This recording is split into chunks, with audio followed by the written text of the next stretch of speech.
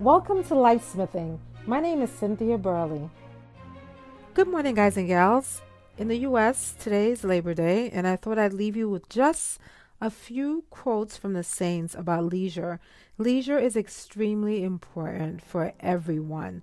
Yes, you can have holy leisure, and holy leisure is when you have intentional leisure, spending time with your family, making sure you're not doing anything crazy like getting drunk or seeing what you're not supposed to see, touching what you're not supposed to touch, and listening to what you're not supposed to listen to. We can and we should have leisure. It's good for our souls. It's good for our minds. We need leisure. I want to quote from an article from Catholic Gentleman. And the article is called Manliness of Leisure. And it gives you an idea of the appropriate leisure that a Catholic should engage in. You see, you can spend the whole day on Facebook. And I'm not telling you not to go to Facebook. I am on Facebook. I use Facebook. I love the people who go to my Facebook pages. However, you can't spend your whole time on Facebook. That's certainly not a good thing. And that's not intentional leisure. That's just you just do nothing. What use is that?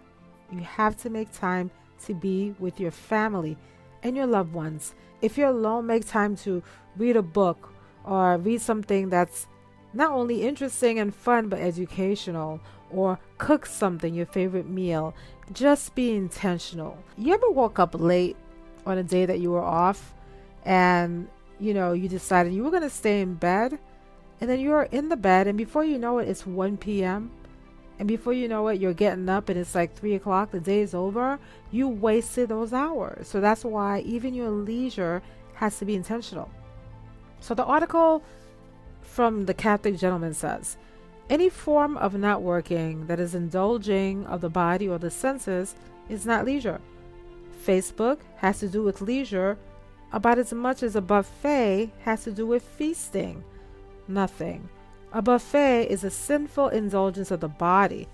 We used to confess sins like gluttony before we got so darn rich and actually began bragging about all you can eat. Similarly, not working, things like television, internet binges, and shopping are not leisure. Binge shopping for televisions on the internet is especially not leisure. That was supposed to be a joke. You want to train yourself in leisure, go to parks, gardens, front porches, the woods.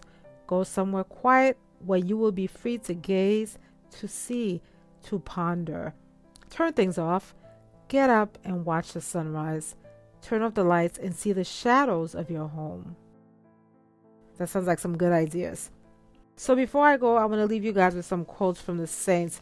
I'm going through this really quickly today because I actually want to have some leisurely time, guys, but I didn't want to abandon you completely, so I'm giving you a little bit, okay? All right. So the first quote is from St. Paul of the Cross. Everyone knows St. John of the Cross, but some people don't know St. Paul of the Cross. It says, let everything in creation draw you to God. Refresh your mind with some innocent recreation and needful rest. If it were only to saunter through the garden or the fields, listening to the sermon preached by the flowers, the trees, the meadows, the sun, the sky, and the whole universe, you will find that they exhort you to love and praise God, that they excite you to extol the greatness of the sovereign architect who has given them their being. That's beautiful. Now here's a quote from Thomas Aquinas. Now, just as weariness of the body is dispelled by resting the body, so weariness of the soul must needs be remedied by resting the soul, and the soul's rest is pleasure. Consequently, the remedy for weariness of soul must needs consist in the application of some pleasure, by slackening the tension of the reason's study. And the last one is St. Francis of Sales. We ought not think that there is little virtue in recreating properly. We should not therefore undertake this time merely out of habit or as a matter of form, but with preparation and devotion. In order to capitalize on leisure, we should have a time of preparation by redirecting our intention.